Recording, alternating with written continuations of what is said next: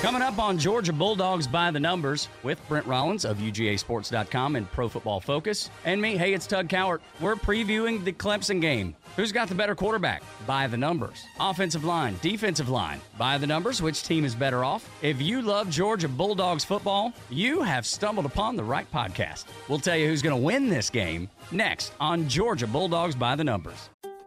The warm air, the sounds of baseball, it's got you thinking about hitting the road. And no matter where your adventures take you, Subaru of Gwinnett has a vehicle to get you there safely and in style. Like the 2024 Subaru Outback, sporting standard symmetrical all-wheel drive and up to 32 miles per gallon. Or the 2024 Subaru Forester, the SUV with a spacious and comfortable interior for everyone you want to bring along. Start your shopping online at SubaruofGwinnett.com, then come see us for a test drive on Satellite Boulevard in Duluth. Spring is here and baseball is back. You can't forget the Derby. I love the hats. Do you have yours yet? My hat? I treated myself to a whole outfit. If you want to be able to treat yourself, then you should check out the Nest Savings Account at LGE Community Credit Union, where they want you to reach your savings goals faster. Take it from a pair of 680 The Fan wives. Head to lgeccu.org to find out what makes their team #1 in Georgia.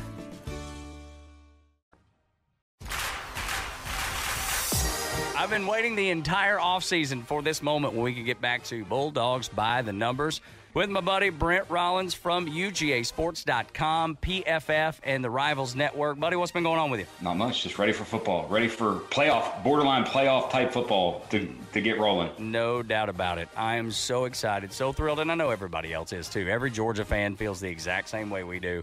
And we thought we would do this little preview of maybe the biggest game of the entire college football kickoff. Is there one any bigger than this? Not this weekend. And really not this season. I don't know in the regular season. You're looking at conference championships and other maybe rivalry games, but biggest non-conference game, this is it. What are you focusing on when you're talking about the Georgia Bulldogs versus the Clemson Tigers? What's the thing you're focusing on the most? It's the quarterbacks. It's a quarterback game, and obviously it's the most important position in the sport. And I think this game, because of the talent on both of the teams, you have Clemson basically has its entire defense back. A lot of guys that played as freshmen that are now going to maybe even take a further leap as sophomores. And then when all that comes to pass, you got, hey, in the end, is my quarterback better than the other team's quarterback? Because it's going to come down to a third down play. It's going to come down to a tight window throw. And who makes it? Who makes the play? So by the numbers, because I know that's what you do every day is dig into those numbers. By the numbers, who has the better quarterback? Is it Georgia or is it Clemson? From a numbers perspective and grading, obviously we only got 2 games worth of DJ Uiagalelei last year. From a grading perspective, JT Daniels graded better in the 4 games that he played versus the 2 that DJU played. But the talent part is the question, because when you watch DJU, you see a first overall pick type talent with arm strength, size, and these sort of NFL measurables that are looking for. And JT, you don't really see that. But you also have now JT, for the first time in his career, has consecutive years of having the same offensive coordinator and has been healthy.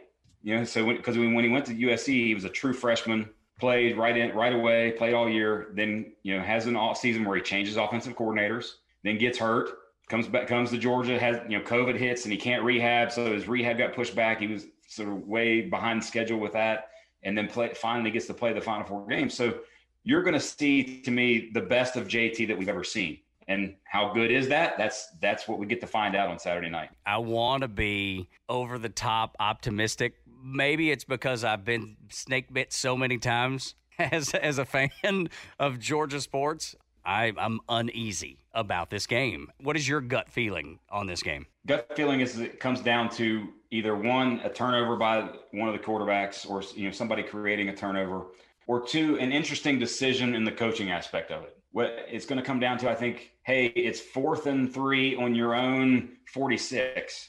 Are you going for it, playing more of an offensive style of a game, or are you punting and saying, hey, my defense can do things? And the feel of the game is going to do, kind of depend on that. But I also think that decision might happen in the second quarter. And you're like, hey, I need to take advantage of an opportunity to score. And I'm obviously speaking more so specifically with Kirby Smart than Dabo Swinney. But is he going to take that chance and be like, hey, look, I know I need to get to 35 in this game or something like that, and make that decision early in the second quarter?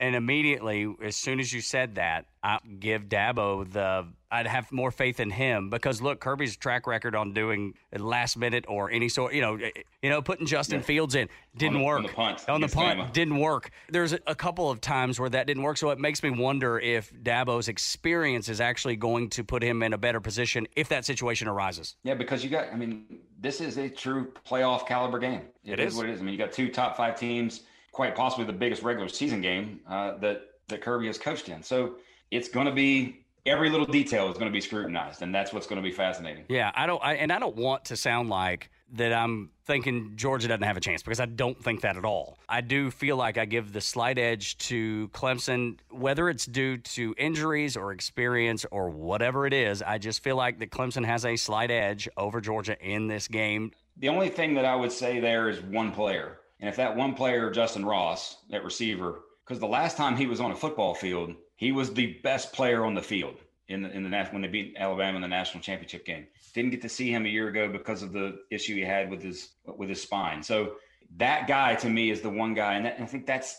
And I said this on 680 yesterday. In the end, it might just come down to, are DJU and Justin Ross better than everybody on the field? And if they are, Clemson's likely going to win the game. Yeah. If they're not, I think Georgia wins because if you find a way to make it hard for them, create a turnover, not let Justin Ross get into those jump ball situations that he's likely most of the time going to win. Yeah. If those things happen, then I think Georgia does come out victorious. All right, so let's go through some of the other positions. Offensive line. Are there any concerns there? From Georgia's perspective, it's more of just you have experienced players, but maybe not necessarily players experienced in the spot you see. Are we going to see Jamari Sawyer at left tackle? Because from a grading perspective, he's one of the highest graded returning offensive linemen in the SEC. Played all season last year at left tackle. Does he go there? Is he actually inside? I think game one you see him at left tackle. I think they're going to go from an experience factor because one of the things that Clemson does more than just about as much as anyone in the Power Five is they blitz. And they blitz, and they're very effective at it. They get high rate of pressures when they do blitz. So being able to have as much experience on your offensive line as opposed to putting a first-time starter or young guy Truss or Broderick Jones at left tackle, I think you're going to see Sawyer there. But I do think from an offensive line perspective, if you just compare the two, Georgia's is better. Like, look at what we heard Dabo talk about earlier in the week with the centers, and we might rotate centers. Like that just doesn't feel right, when you're looking at the big game. But also Clemson, they're going to have switching in the offensive line. Their best and most experienced offensive lineman is going from right tackle to left tackle. A guy who just played maybe a couple hundred snaps is playing right tackle. So that is one area where I think Georgia massively has an advantage, which their defensive line against Clemson's offensive line. But again, the quarterback and how Clemson runs their offense, it might not necessarily matter as much. But Georgia's defensive or offensive line against Clemson's defensive line might be a wash because Clemson's defensive line is just that. It's as good as anybody's in the country. That's definitely their strong suit. There's no doubt about it. Now, if you flip it over to Georgia's defense, you talk about cornerbacks. There's probably a little bit of concern there, huh? There is. There very much is. I mean, obviously you had 2 transfers who you expected to come in and start right away. One of them's not there. Tyke Smith with the foot injury in camp, and he's not going to be there. So especially in the interesting part is he was going to play the slot, which based upon what Dabo was talking about, Justin Ross is going to be in the slot. So now you've got Latavius Brini, who played well in his stint at the end of the last year and in the Peach Bowl, but Justin Ross is a whole different animal. But Kelee Ringo playing in his first ever college football game because we didn't get to see him much at all last year. So there's an advantage there for Clemson with the experience at the receiver position versus Georgia's somewhat inexperience, especially on the edges. But you also have Darion Kendrick coming from Clemson to Georgia that, from a grading perspective, he wasn't there, but it's mainly because he had 2 really, really bad games in his biggest games in his career. If you take out those games, he's been a highly graded player. So overall, I think that's the area to watch more than any is how Georgia covers Clemson, because I think Clemson, I just don't think they're going to be able to run the ball at all. Unless they heavily involve the quarterback in the running game, which if you look at DJU last year in his 2 starts, he only had, a lot of it, his running was his only explosive run was the touchdown on 4th down against Boston College. Outside of that, it was a few yards here, a few yards there, and only scrambled like, hey, pressure, I'm going to go scramble and try to go get a first down. He only did that twice. So it's not his game. He's not Trevor Lawrence from a speed and or running perspective. He's not Deshaun Watson. He's hey, I'm in the pocket. I'm here to distribute the football. And if I'm moving so I can throw. Yeah. So, without the quarterback in the run game, because there are backup situations there, I don't know that Clemson will be run the ball at all. So he might end up throwing it 45 times. Let's talk about throwing the ball around, because their offense is supposed to be, I'm not going to call it air raid because it's definitely not that, but there's going to be an opportunity, and it's been preached and talked about. We're going to air the ball out more. We're not going to just ground and pound. Do you believe it? When I see it. Yeah, that's right. Me too. Unfortunately, that's the case. But it trended there. It trended in the right direction. It trended into, and what is the biggest question? It's you have to get to where the passing game becomes explosive and the passing game becomes dominant. Right. What we saw in those 4 games last year with JT Daniels, the percentage of passing plays, the percentage of early down passing plays, those things, and the explosiveness on those early down passing plays, those things went up. It doesn't have to be go be Florida and throw it 7 out of 10 times, or go be Mississippi State and right. go throw it 9 out of 10 times. It doesn't have to be that. But the biggest thing for me is what I want to see is early down, so first and second down. Do they attack? Do they attack with play action and try to hit deep shots? Because that's what Ohio State did to Clemson. When we look at, you think about Clemson, and we're talking about Clemson in this light of a national championship level team, but the last time we saw them on the field, Ohio State absolutely lit them up. They did whatever they wanted to offensively, were physical. They adjusted tempos. They had in that game, and then if you combine the Notre Dame game where they lost, the DJU played, they gave up 480 yards rushing.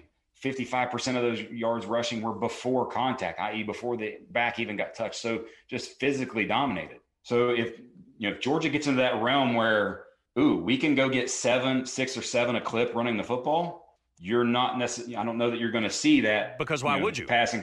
At that point, yes. And it's just, hey, can we then balance that? And then also with the running backs. Mm-hmm. I mean, you got 4 running backs that you're going to see on the field with Zamir White, Kendall Milton, James Cook, and Kenny McIntosh. Can you be balanced with whoever's on the field? Because last year that wasn't really the case. Last year, White and Milton on the field, it's 60% run. Cook and McIntosh on the field, it's about 40% run. So there were tendency things with those guys on the field. Those are all things that you've got Monken now with the entire offseason, the spring, right. A quarterback back. You might see it, just watch the offense and be like, wow, this is something I've never seen before. It's awesome. It's great. But, we'll believe it when we see it as everything else. What about those big tight ends? Because we've talked about them so much, and I want to see those guys get involved in the game a little more. Yeah, and it was very disappointing for me that when Darnell got hurt and did the foot thing and is likely going to be out for the game or not going to play in the game, because he was the one where you just look at him and you're like, that guy's different. He's just a different human than everybody else that's on the field. And play, and that's one I can't wait to see when he's healthy and out there. But you've got John Fitzpatrick, who, by the way, is still a really big guy and can catch the ball.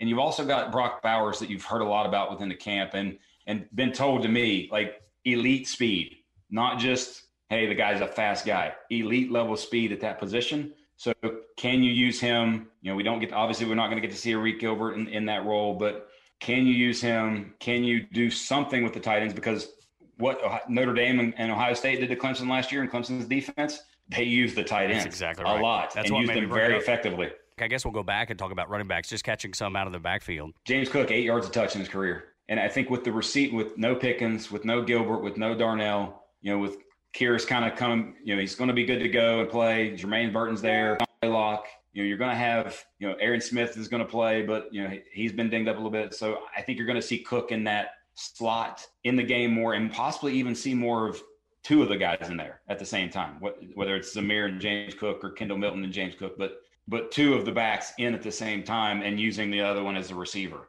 I think you see a lot of that, because if I'm Todd Monken and I watch Clemson's linebackers, I feel very good about my backs on their linebackers and that matchup specifically. What have I left out that we need to be talking about? The only other thing would be big picture. Big picture, what does this mean? Is this game an end-all, be-all for Georgia's season? No. No, of course not. You're going to be double-digit favorite likely the rest of the way.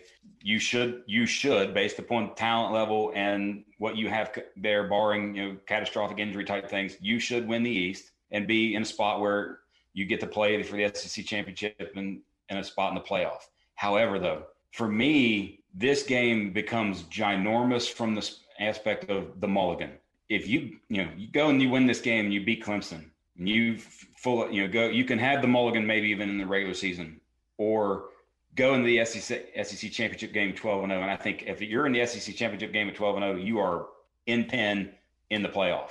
And even if you lose the SEC to A&M, to Bama, to LSU, whomever comes out of the West, as long as it's not like a 2-loss team in the West, but I don't think it will be. But if you lose that game and you're sitting there at 12-1, and Clemson's at 12-1 with an ACC championship, and they've played nobody other than you, right, and you beat them, yeah, you're in over them, because I think Ohio State and Oklahoma are going to run through their conferences pretty easily. And be in. Yeah. So alternatively, with Clemson, what happens to them if they lose this game? Because, like you just said, there's no ground to make up. It's not like you're playing anybody that's going to be like, oh, wow, that's a great win. No, I think they're just going to go wax the rest of their opponents and run through their schedule and do what they do. And then they'll just be sitting there hoping that, you've got a 2-loss champ, a 2-loss SEC champ, or or Ohio State or Oklahoma trips up in a really, really bad way and looks bad doing it. And that we've been in all these years. The only team we lost to was Georgia, who's in the playoff or in the top 5. And you got to put us in. More important to Clemson this game, don't you think? I think so. I do think so, just because of the path for them. The path gets a little murky to me for them if they lose this game, because then you have to hope, because of your schedule so weak. Yeah, it just is. You don't play anybody.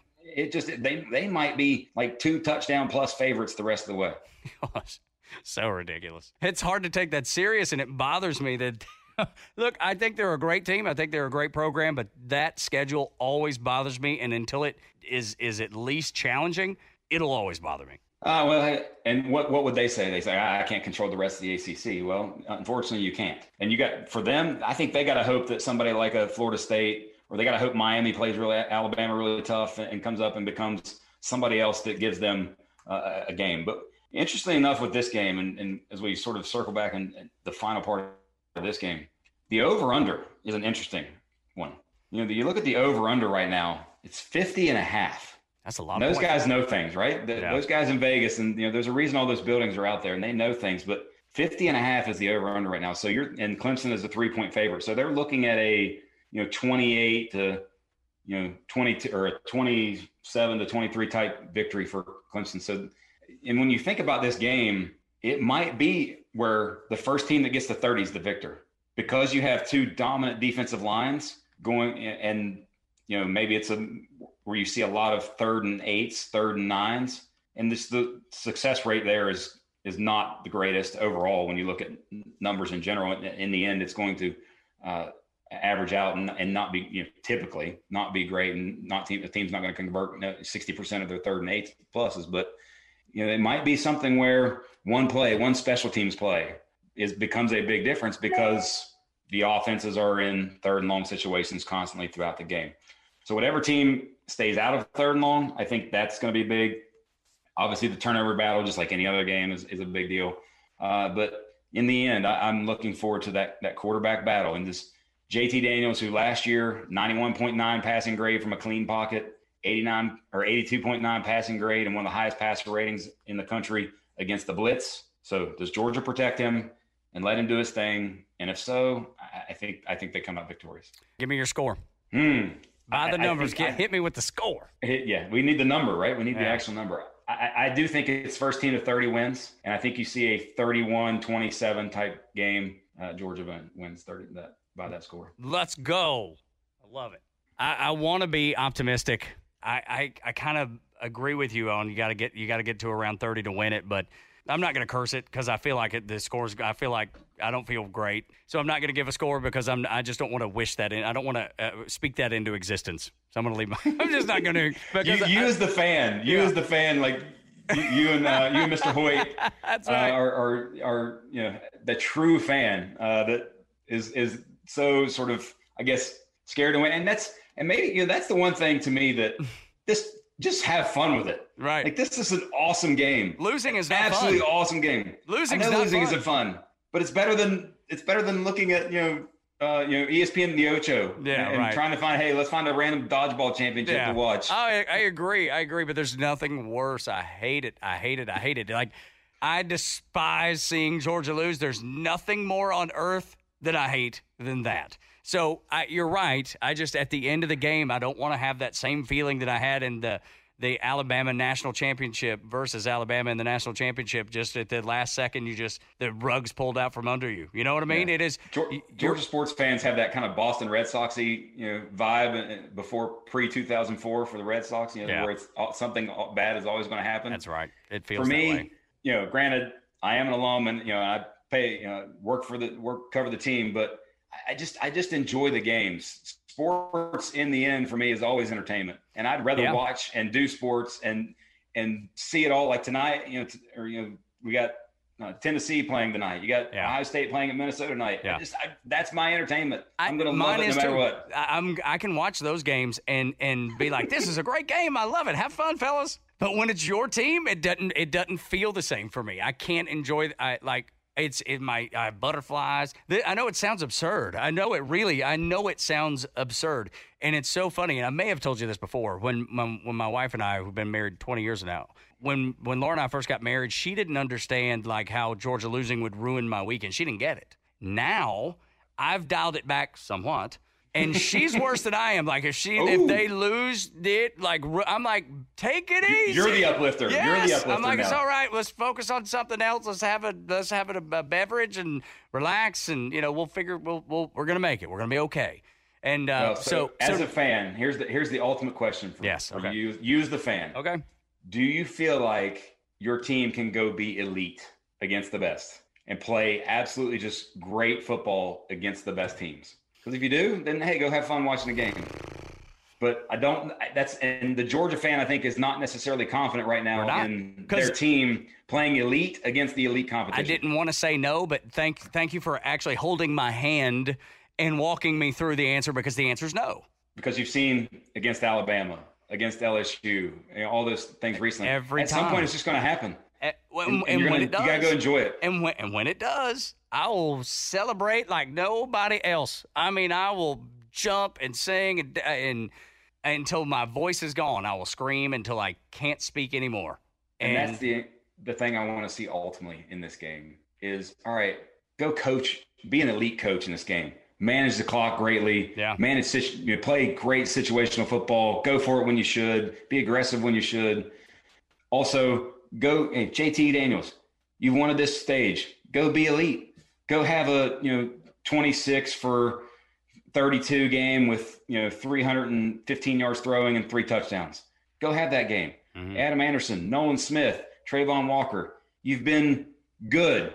Adam Anderson's been elite when he's played, but against better teams, maybe not so great. Go be elite. Go have a 2-sack game. That's right. Go do those things and just let it go. Yeah. And go have fun with it. And I think if that's what I want to see more than anything. And that's what I think, from a Georgia fan perspective, that's what the 2017 team, they just let it go. They did. And you saw some great performance, and you saw elite level play from players like Roquan Smith. You did. In certain moments from guys like Lorenzo Carter, Davin Bellamy in certain moments. Jake Fromm had moments. Terry Godwin, the catch at Notre Dame, yes, had that's right. elite moments in big-time situations. Go do that. I'm looking have fun with it. Well, because the last game from last year that we talked about was against Cincinnati, and I know there was a lot of people out, but Azeez Ojulari, he had a game like that you're talking about, but the rest of the team didn't. We struggled against Cincinnati. Yes. So I need a bunch of elite moments, because that's what builds an elite team, is being able to produce those. Well, on the bright side, no matter what happens, we get to talk about it on Monday. There you go. Bulldogs by the numbers. Brent Rollins, make sure you go and follow him on social media. Make sure you sign up for UGAsports.com. Price still the same, $99 for the year? Yes. Perfect. Good. I'm a subscriber. Go. If you're a Georgia fan and you want to read about the team, Brent and the guys, that they do it better than anybody else. They have great articles. It's impressive the amount of information you get there. Also, Pro Football Focus They offer up the college edition of that, but Brent works with those guys. More available each year. More available with the college grades each year. There you go. If you want to be dialed in like Brent is, and like I said, he holds my hand through it because I'm a fan, truly. I'm truly a fan. He's an expert. I'm a fan. And I think that's what makes this dynamic work so well is because he can tell us by the numbers what's happening, and I can tell you what my gut tells me. And it's usually that I want to throw up. Even in the best moments. Hey, hopefully there's some of that, but it's all good this weekend. Absolutely. All good this weekend. A couple, I don't know, Jack and Cokes will probably get me, where I need to be mentally. So I'm even keeled, and I don't want to be too up. I don't want to be too down. I want to be even keeled. So I have to take the edge off some way or other. Well, it'll be fun no matter what. It's going to be a great game. It's a great atmosphere. Absolutely. It's what you want. You want your team in big time games like 100%. this. And go enjoy it. There you go. Go Dogs. Sick 'em. Dude, it's always a pleasure, man. Thank you so much. Great to be back. Talk to you after the game, all right? Appreciate it. ThePodcastPark.com is your home for the fans' entire stable of original podcasts. If you're a true Atlanta sports fan, you need to stay connected to shows like Welcome to Madlanta, featuring Atlanta's rich history of sports legends. College football fans will love the Chuck Oliver Show podcast. 2 hours of college football talk every day, all year. And baseball fans get to dive into Domino's archive of baseball legends on Hardball. Subscribe to all these great shows and so many more anywhere you get your podcasts or stream them free 24/7 at thepodcastpark.com. Presented by Associated Credit Union. The warm air, the sounds of baseball, it's got you thinking about hitting the road. And no matter where your adventures take you, Subaru of Gwinnett has a vehicle to get you there safely and in style. Like the 2024 Subaru Outback, sporting standard symmetrical all-wheel drive and up to 32 miles per gallon. Or the 2024 Subaru Forester, the SUV with a spacious and comfortable interior for everyone you want to bring along. Start your shopping online at SubaruofGwinnett.com, then come see us for a test drive on Satellite Boulevard in Duluth. A lifetime of hard work, children laughing in the kitchen, family photos on a restaurant wall, a legacy that lives on. It all comes from the power of a conversation. Like the one Tommy Hall had with First Horizon Bank about taking over his father's Charleston-based restaurant business. Now the table is set for a whole new generation. First Horizon Bank. Let's find a way. Go to firsthorizon.com/Tommy. First Horizon Bank, member FDIC. Support for Extra 106.3 comes from Natural Body Spa and Skin Remedy, celebrating their 35th anniversary and offering gift cards in-store and online. You can discover Mother's Day and anniversary presents online at Natural Body Spa and Skin Remedy at naturalbody.com.